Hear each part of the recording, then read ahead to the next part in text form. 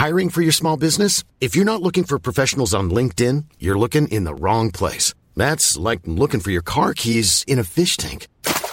LinkedIn helps you hire professionals you can't find anywhere else, even those who aren't actively searching for a new job but might be open to the perfect role. In a given month, over 70% of LinkedIn users don't even visit other leading job sites. So start looking in the right place. With LinkedIn, you can hire professionals like a professional. Post your free job on linkedin.com/people today. Burrow is a furniture company known for timeless design and thoughtful construction and free shipping, and that extends to their outdoor collection. Their outdoor furniture is built to withstand the elements, featuring rust-proof stainless steel hardware, weather-ready teak, and quick-dry foam cushions. For Memorial Day, get 15% off your Burrow purchase at burrow.com/ACAST and up to 25% off outdoor. That's up to 25% off outdoor furniture at burrow.com/ACAST. Welcome to Talking Business, a podcast produced in Melbourne, Australia. The podcast is available on the Acast app, the Apple Podcast Store, or wherever you go to get your podcasts. Or you can get it at the Business Acumen website at www.businessacumen.biz.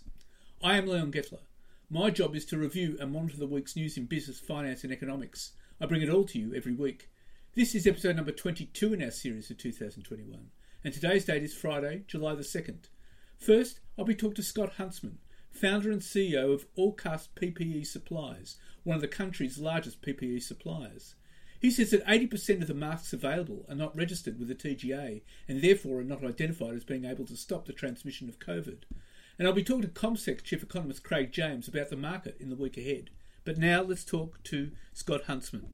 Scott, you've noticed big concerns about people getting the right face masks.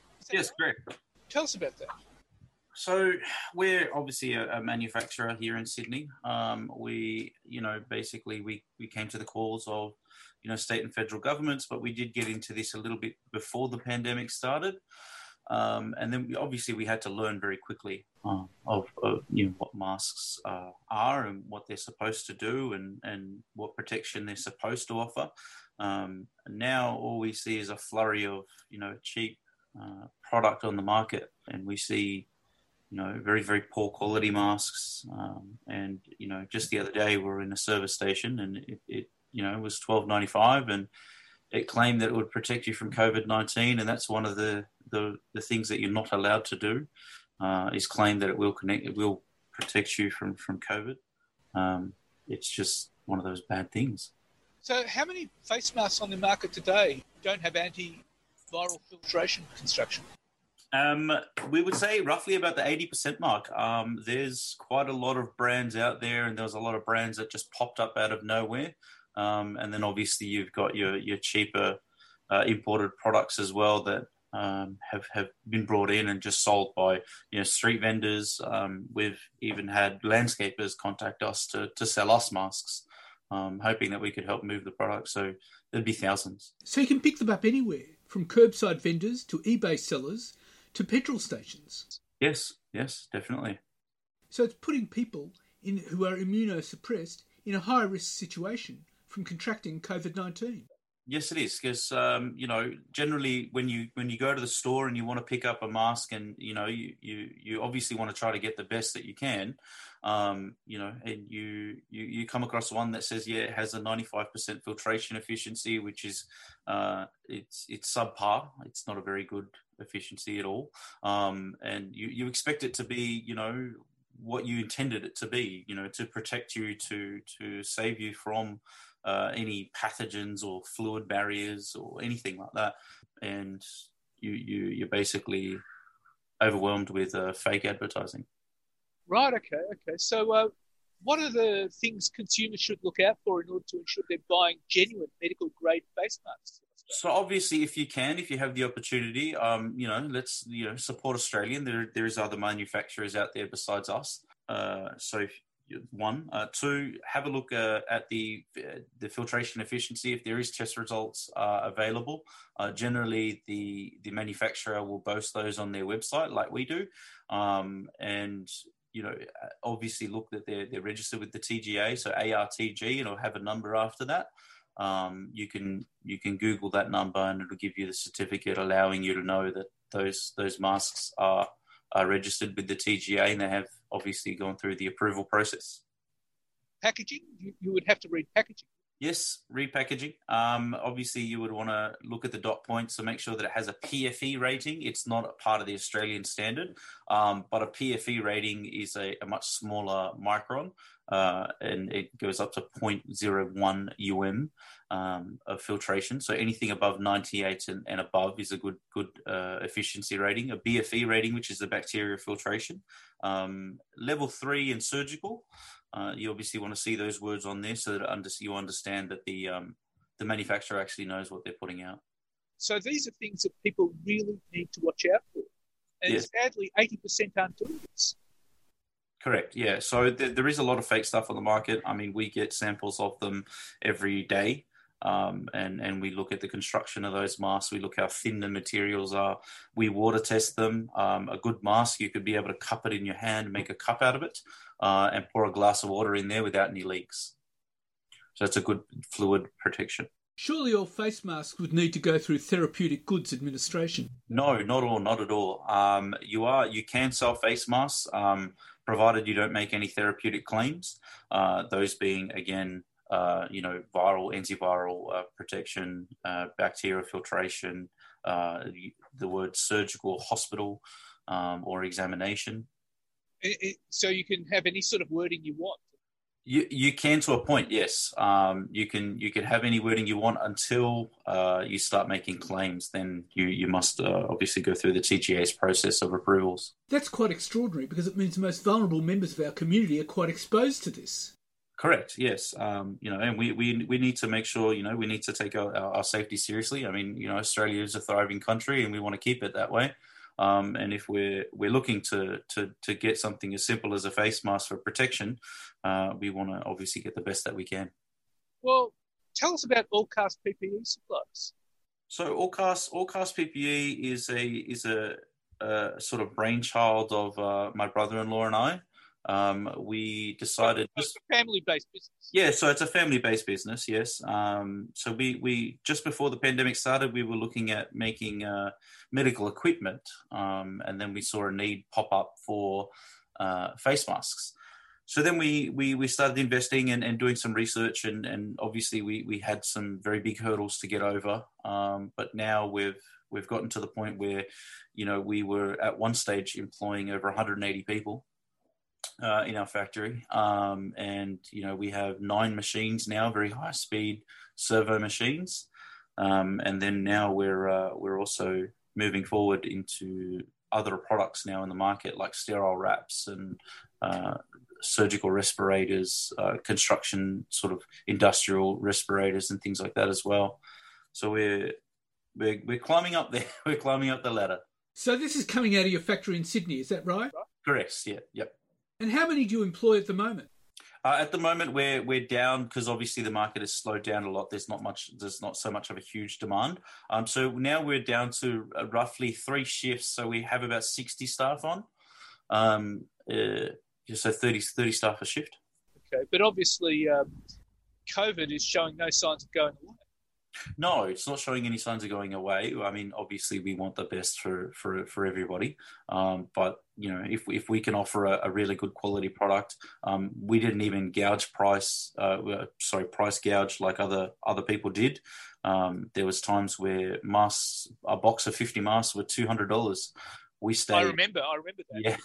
Yes. Our price stayed the same throughout the entire thing, and even our wholesale price was even cheaper, so that wholesale suppliers could provide good quality masks at a fair price. So we retail them on our website for $43.95.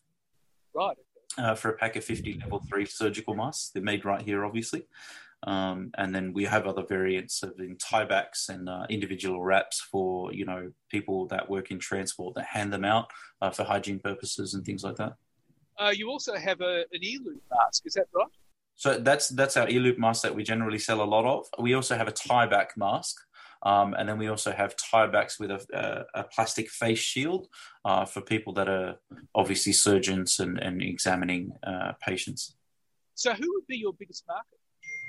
Our biggest market currently would be the general population right now.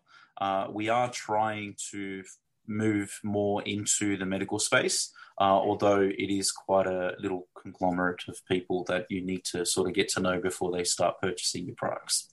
Right. Okay. But you're trying to move into, say, hospitals and medical. Correct. Yeah. So we have we have a Nelson Laboratory test report on our masks, which is a very reputable, globally recognized laboratory, and we basically we are one of the best 3-ply masks on the market according to those test results. So we are now offering that to medical personnel. Obviously, COVID-19 will be around for a while. Hopefully, it will be brought under control. Where do you see the market going from there? I see the market like a lot of there has been a lot of fake products. I mean, government entities and stuff purchasing fake products and having to throw them in the bin because they just weren't worth it. And I see it moving forward into more of a continual supply. Obviously not as large. Obviously, we would like to see our masks globally rather than just internally. But for now, we're keeping everything here in Australia. And are you looking at a global market? Yes, we are. We are looking at exporting. There's just a flurry of fake product on the market, and a lot of brokers that are in the race to the bottom price of masks. Right. Okay. But you've been having discussions about that.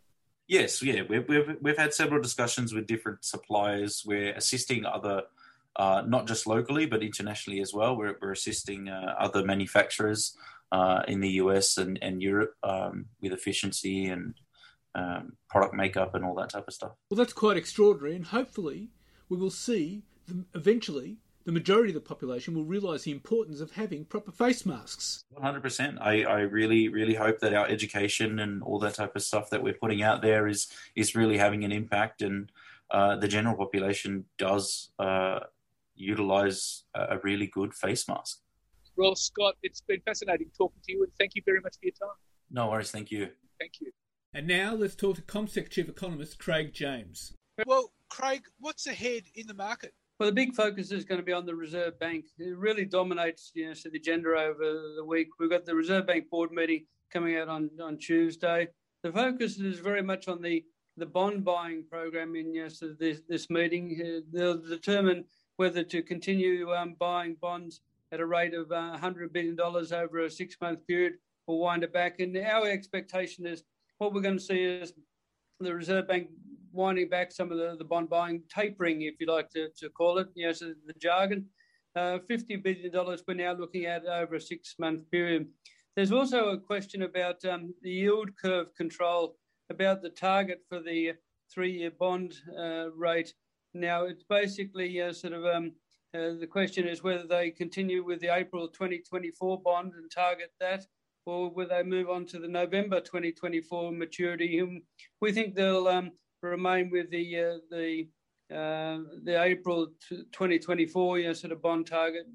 They're still looking to target interest rates at that part of the curve at 0.1%, and buying bonds, but buying bonds in less significant quantities, and that's why they can continue to support the economy. We know that the Australian economy has done very, very well, but we know that there's still plenty of challenges out there with small number of lockdowns and cases that are occurring across Australia and have occurred across Australia over the past couple of weeks.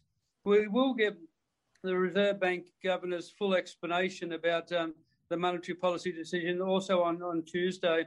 So that decision will be handed down at 2:30, and that'll have the details of the bond buying program. And then we'll have at 4 o'clock on that day, the Reserve Bank Governor will deliver some remarks on that monetary policy decision. He'll also take questions. So certainly that will be a major focus on Tuesday. The Reserve Bank Governor gets yet another opportunity to be able to speak to the masses, this time on Thursday. So Thursday, July the 8th, the Reserve Bank Governor is due to speak at a lunchtime talk in Brisbane for the Economic Society of Australia. Barring other things, so whether he joins that the meeting in person or virtually, we'll have to determine what happens with the COVID cases. And we know that it's very much a volatile issue, at the moment. So, the Reserve Bank really dominating, the agenda over the coming week. As I say, Tuesday and Thursday are the key days. Well, what's interesting with the Reserve Bank is, the futures market has been talking about a rate hike in 2022. This is following the unemployment figures, which fell quite dramatically. Yeah, well, it's certainly the case that when you think about the economic outcomes, it's continued to exceed even the most optimistic of the Reserve Bank forecast. And if that continues, on that sort of path, and that's what we believe is going to continue to happen, then the Reserve Bank is going to have to concede that there's more risk in terms of growth continuing to exceed expectations, therefore inflation continuing to exceed expectations. But really, in terms of this current environment, I think the Reserve Bank over the next few months will continue to hasten slowly. It's not going to signify any rush to be lifting interest rates. And you're right. We've got forecasters such as the Commonwealth Bank Group, such as our group. We recently changed our call to say that the first interest rate hike will be November 2022. It's still some way off, though. When we're talking about these sorts of forecasts, got to remember that it's more than 12 months down the track, almost 18 months down the track. So we can talk about interest rates changing, but that could all change too with COVID, things like vaccination numbers and virus outbreaks. That could provide a spanner in the works. But certainly, in terms of our view, in terms of the economy, we're looking for the unemployment rate now to be 4.5% by the end of 2021, the end of this year, and around about 4% the jobless rate target by the end of 2022. So certainly it's not just the Reserve Bank that's been surprised by the strength of the economic data.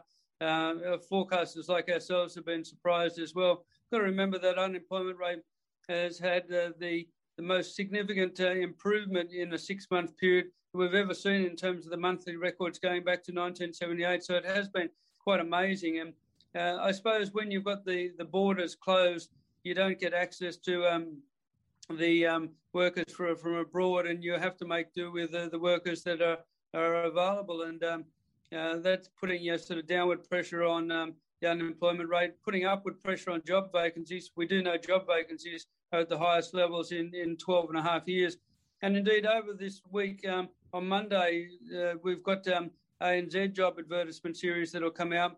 We've already had the National Skills Commission sort of come out with their figures saying that job vacancies are at 12 and a half year highs. And we think that's going to be confirmed when ANZ releases its figures on Monday.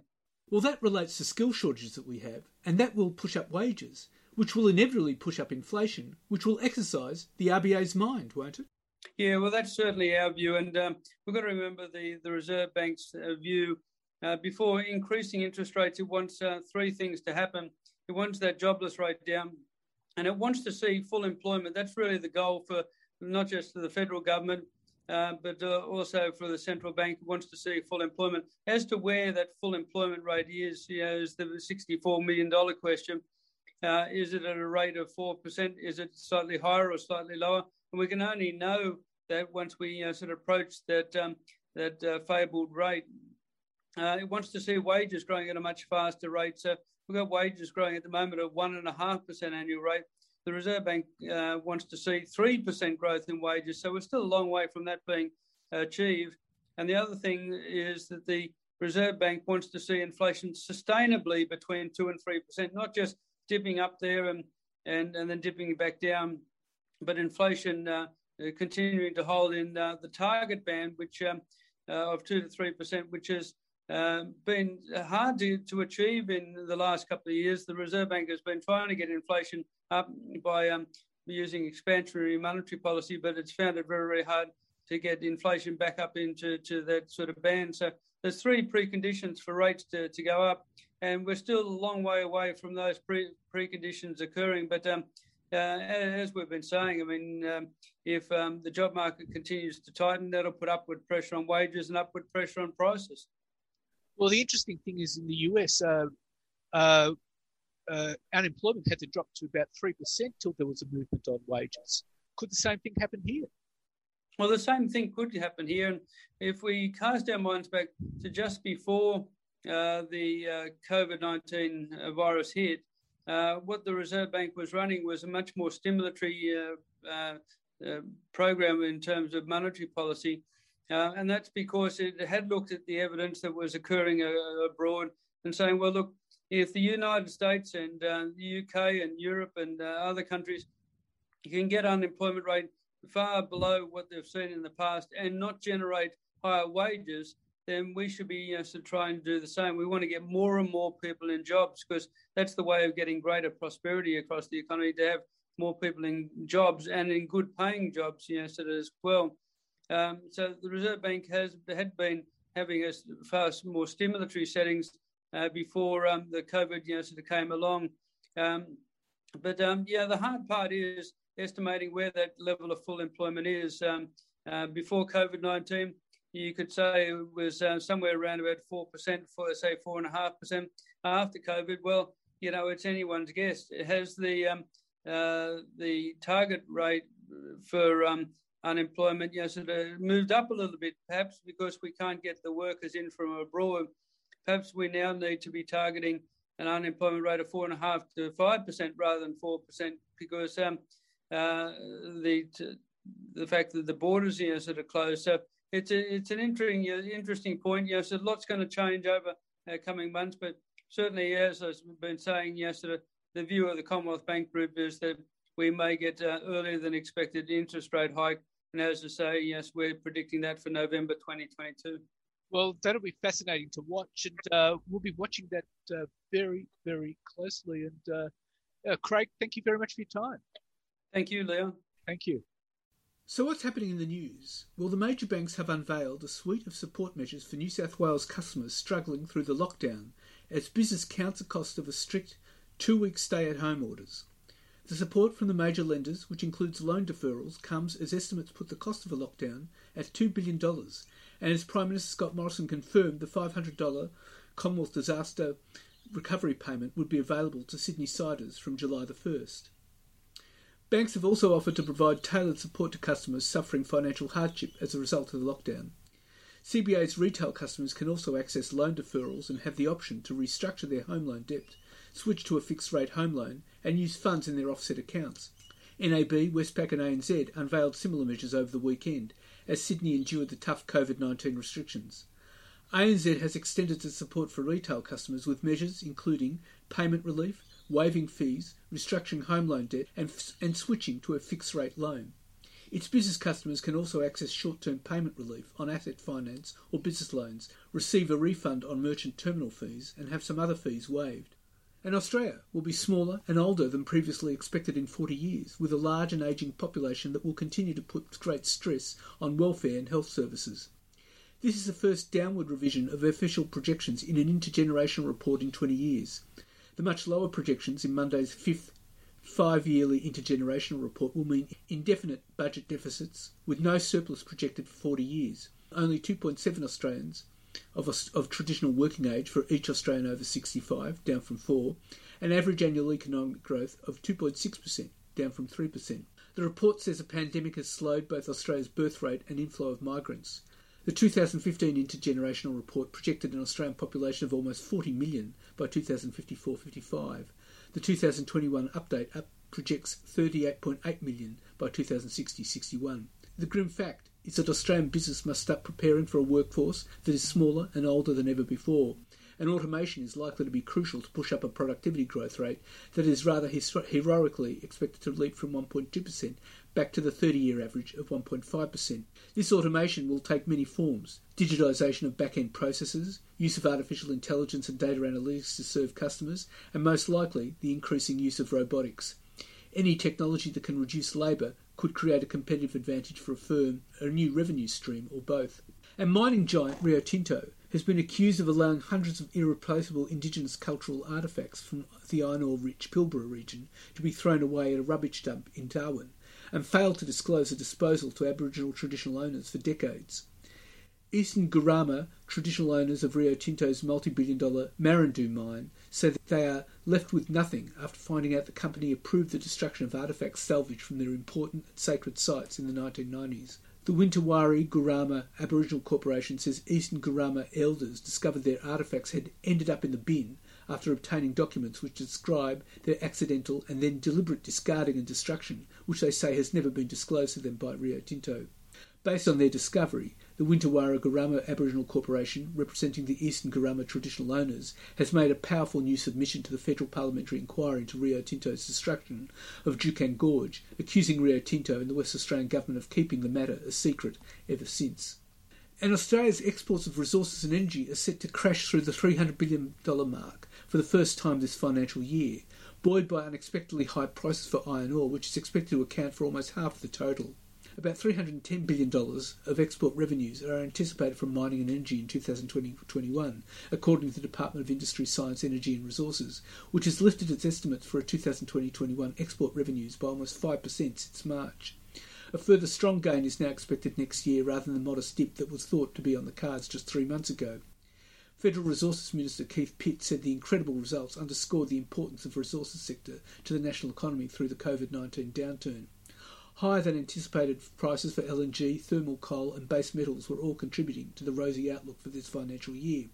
The forecast for 2020-21 export revenues represents a 7% increase from last year's record of $291 billion and has now been upgraded over successive quarters, including by almost 5% from March's forecast thanks to runaway iron ore prices. After topping the $100 billion mark in 2019-20, the first for any commodity, iron ore earnings are expected to surge this year to $149 billion. That makes the total resources and energy exports thanks to a surge in global steel production. China's trade hostilities with Australia have failed to dampen thermal coal earnings, with miners pivoting to other markets helped by critical shortages after a freezing Northern Hemisphere winter, the Department of Industry, Science and Energy and Resources reported in a quarterly assessment. And the Morrison government spent an estimated $4 million on advertisements on Facebook in the past 12 months. The data comes from US-based Pathmetics, which is launching in Australia and New Zealand and provides brands, their advertising agency partners and media companies insight into where advertising dollars are being allocated across the digital ecosystem. Pathmetics co-founder Gab Gottlieb says brands and advertising agencies can use Pathmetics data to see what's happening across the digital ecosystem. According to the Pathmetics data, the spending on Facebook picked up from February this year, with $3.1 million of the $4 million over the past year being spent in the past 5 months. From April 2020 to July 2020, the height of the COVID-19 pandemic, the Australian government spent an estimated $72,000 on Facebook ads, sharing information on overseas travel restrictions and pointing Australians to the smarttraveller.gov.au website for advice on returning to the country. The data is collected via a panel of people who sign up to use an app to detect the ads they see in digital environments, with Pathmetics applying a cost per mile, CPM, the cost an advertiser pays for 1,000 views of an ad, obtained from Facebook's public filings or other public information to estimate spend. From November 2020 to February 2021, the Federal Department of Health invested in a series of Facebook ads encouraging people to see a doctor if they were feeling unwell, with a campaign published in a variety of languages including Arabic, an estimated cost of $385,000, Chinese, $180,000, and Vietnamese, $99,000.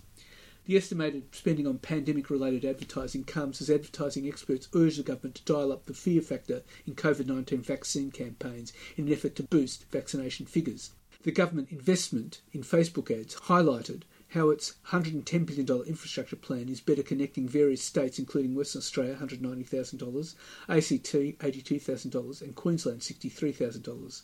From April the 6th to June 25, the government spent an estimated $56,900 on campaigns on domestic violence against women. For the past 12 months, it has spent an estimated $40,000 on desktop display advertising, $38,000 on mobile display, $284,000 on desktop video, and $2,000 on mobile video. After Facebook, federal government spends the most on YouTube, $285,700, realestate.com.au, $27,800, and Forbes.com, $22,600, according to estimates from Pathmetics. And CSL plans to devote several floors of its new 18-storey head office and research centre in Melbourne's Parkville to a collaborative space for small biotech companies and researchers that need help to turn their ideas into businesses, Chief Scientific Officer Andrew Nash said. The $340 million building is part of a wave of major expansion projects the global blood products and vaccines giant is undertaking in Australia. Others include a $900 million new fractionation facility at the existing Broadmeadows plant to create one of the world's largest plasma processing plants, and an $800 million plant for producing vaccines at Tullamarine.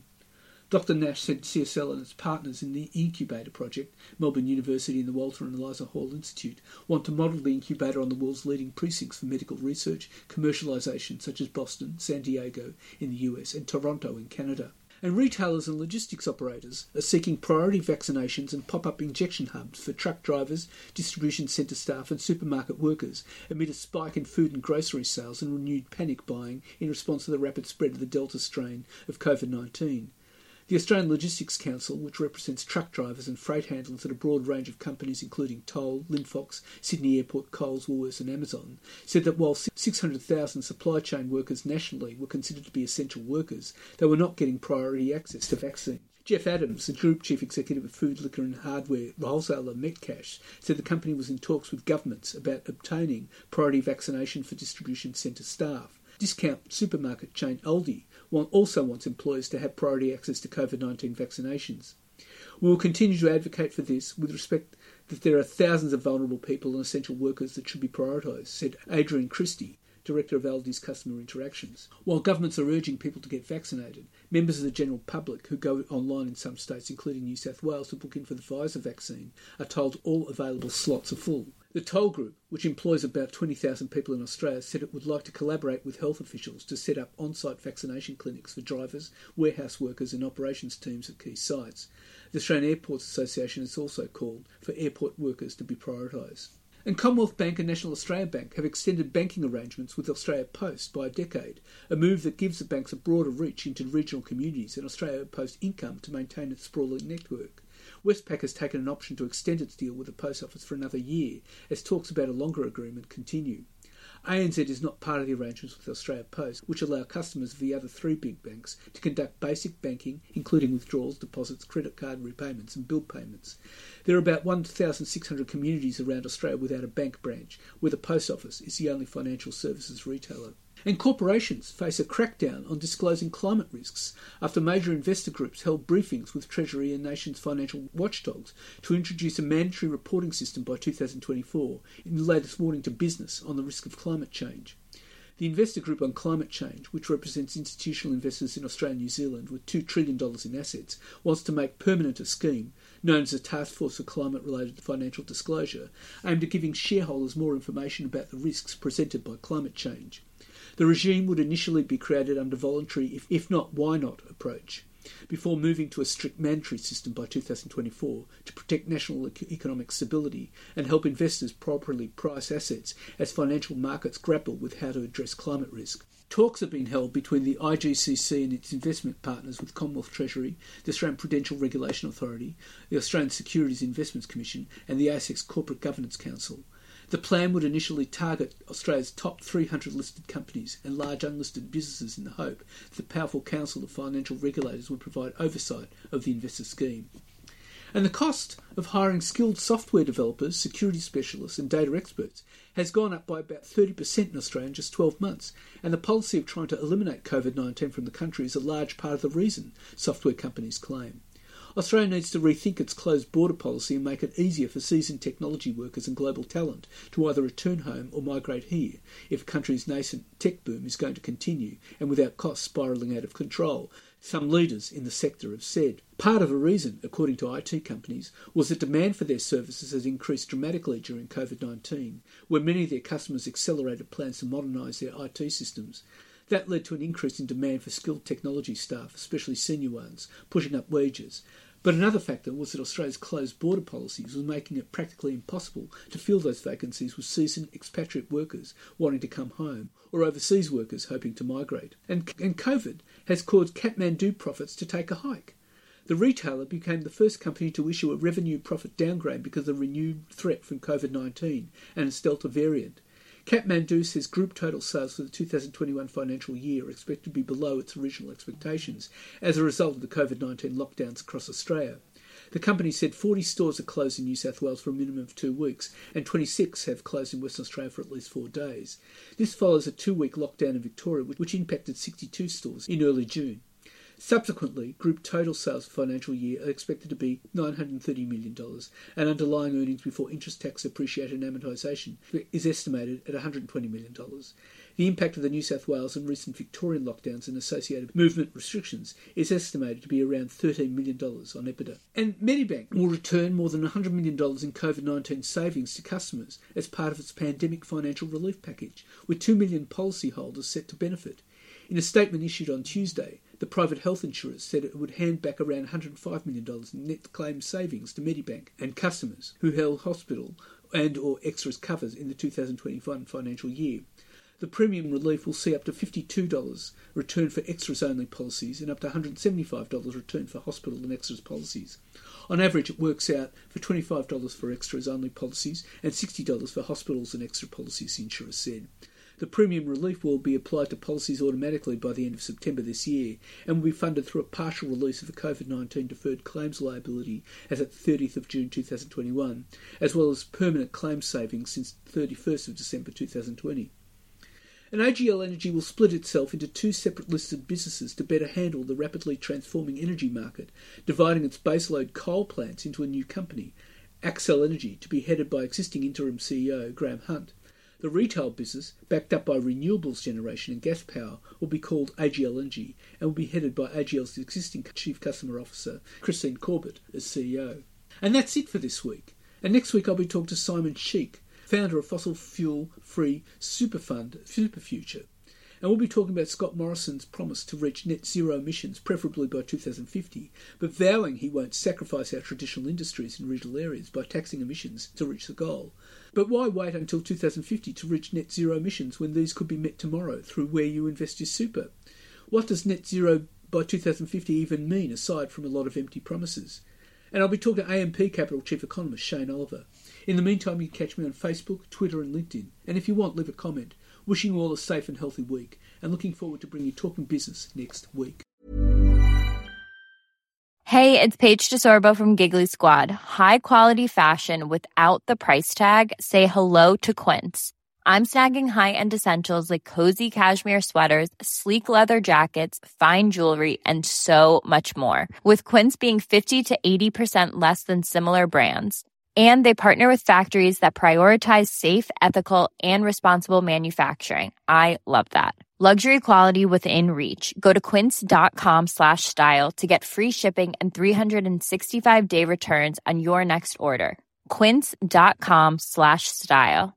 Hey, folks, I'm Mark Maron from the WTF Podcast, and this episode is brought to you by Kleenex Ultra Soft Tissues, your ally to help tackle your allergy symptoms this season. I love the change of seasons, but nobody loves pollen and all those other things floating in the air that make you sneeze during this nice weather. Kleenex Ultra Soft Tissues are hypoallergenic and allergist approved, so fight back against watery eyes and runny noses without worrying about irritating your skin. For this allergy season, grab Kleenex and face allergies head on.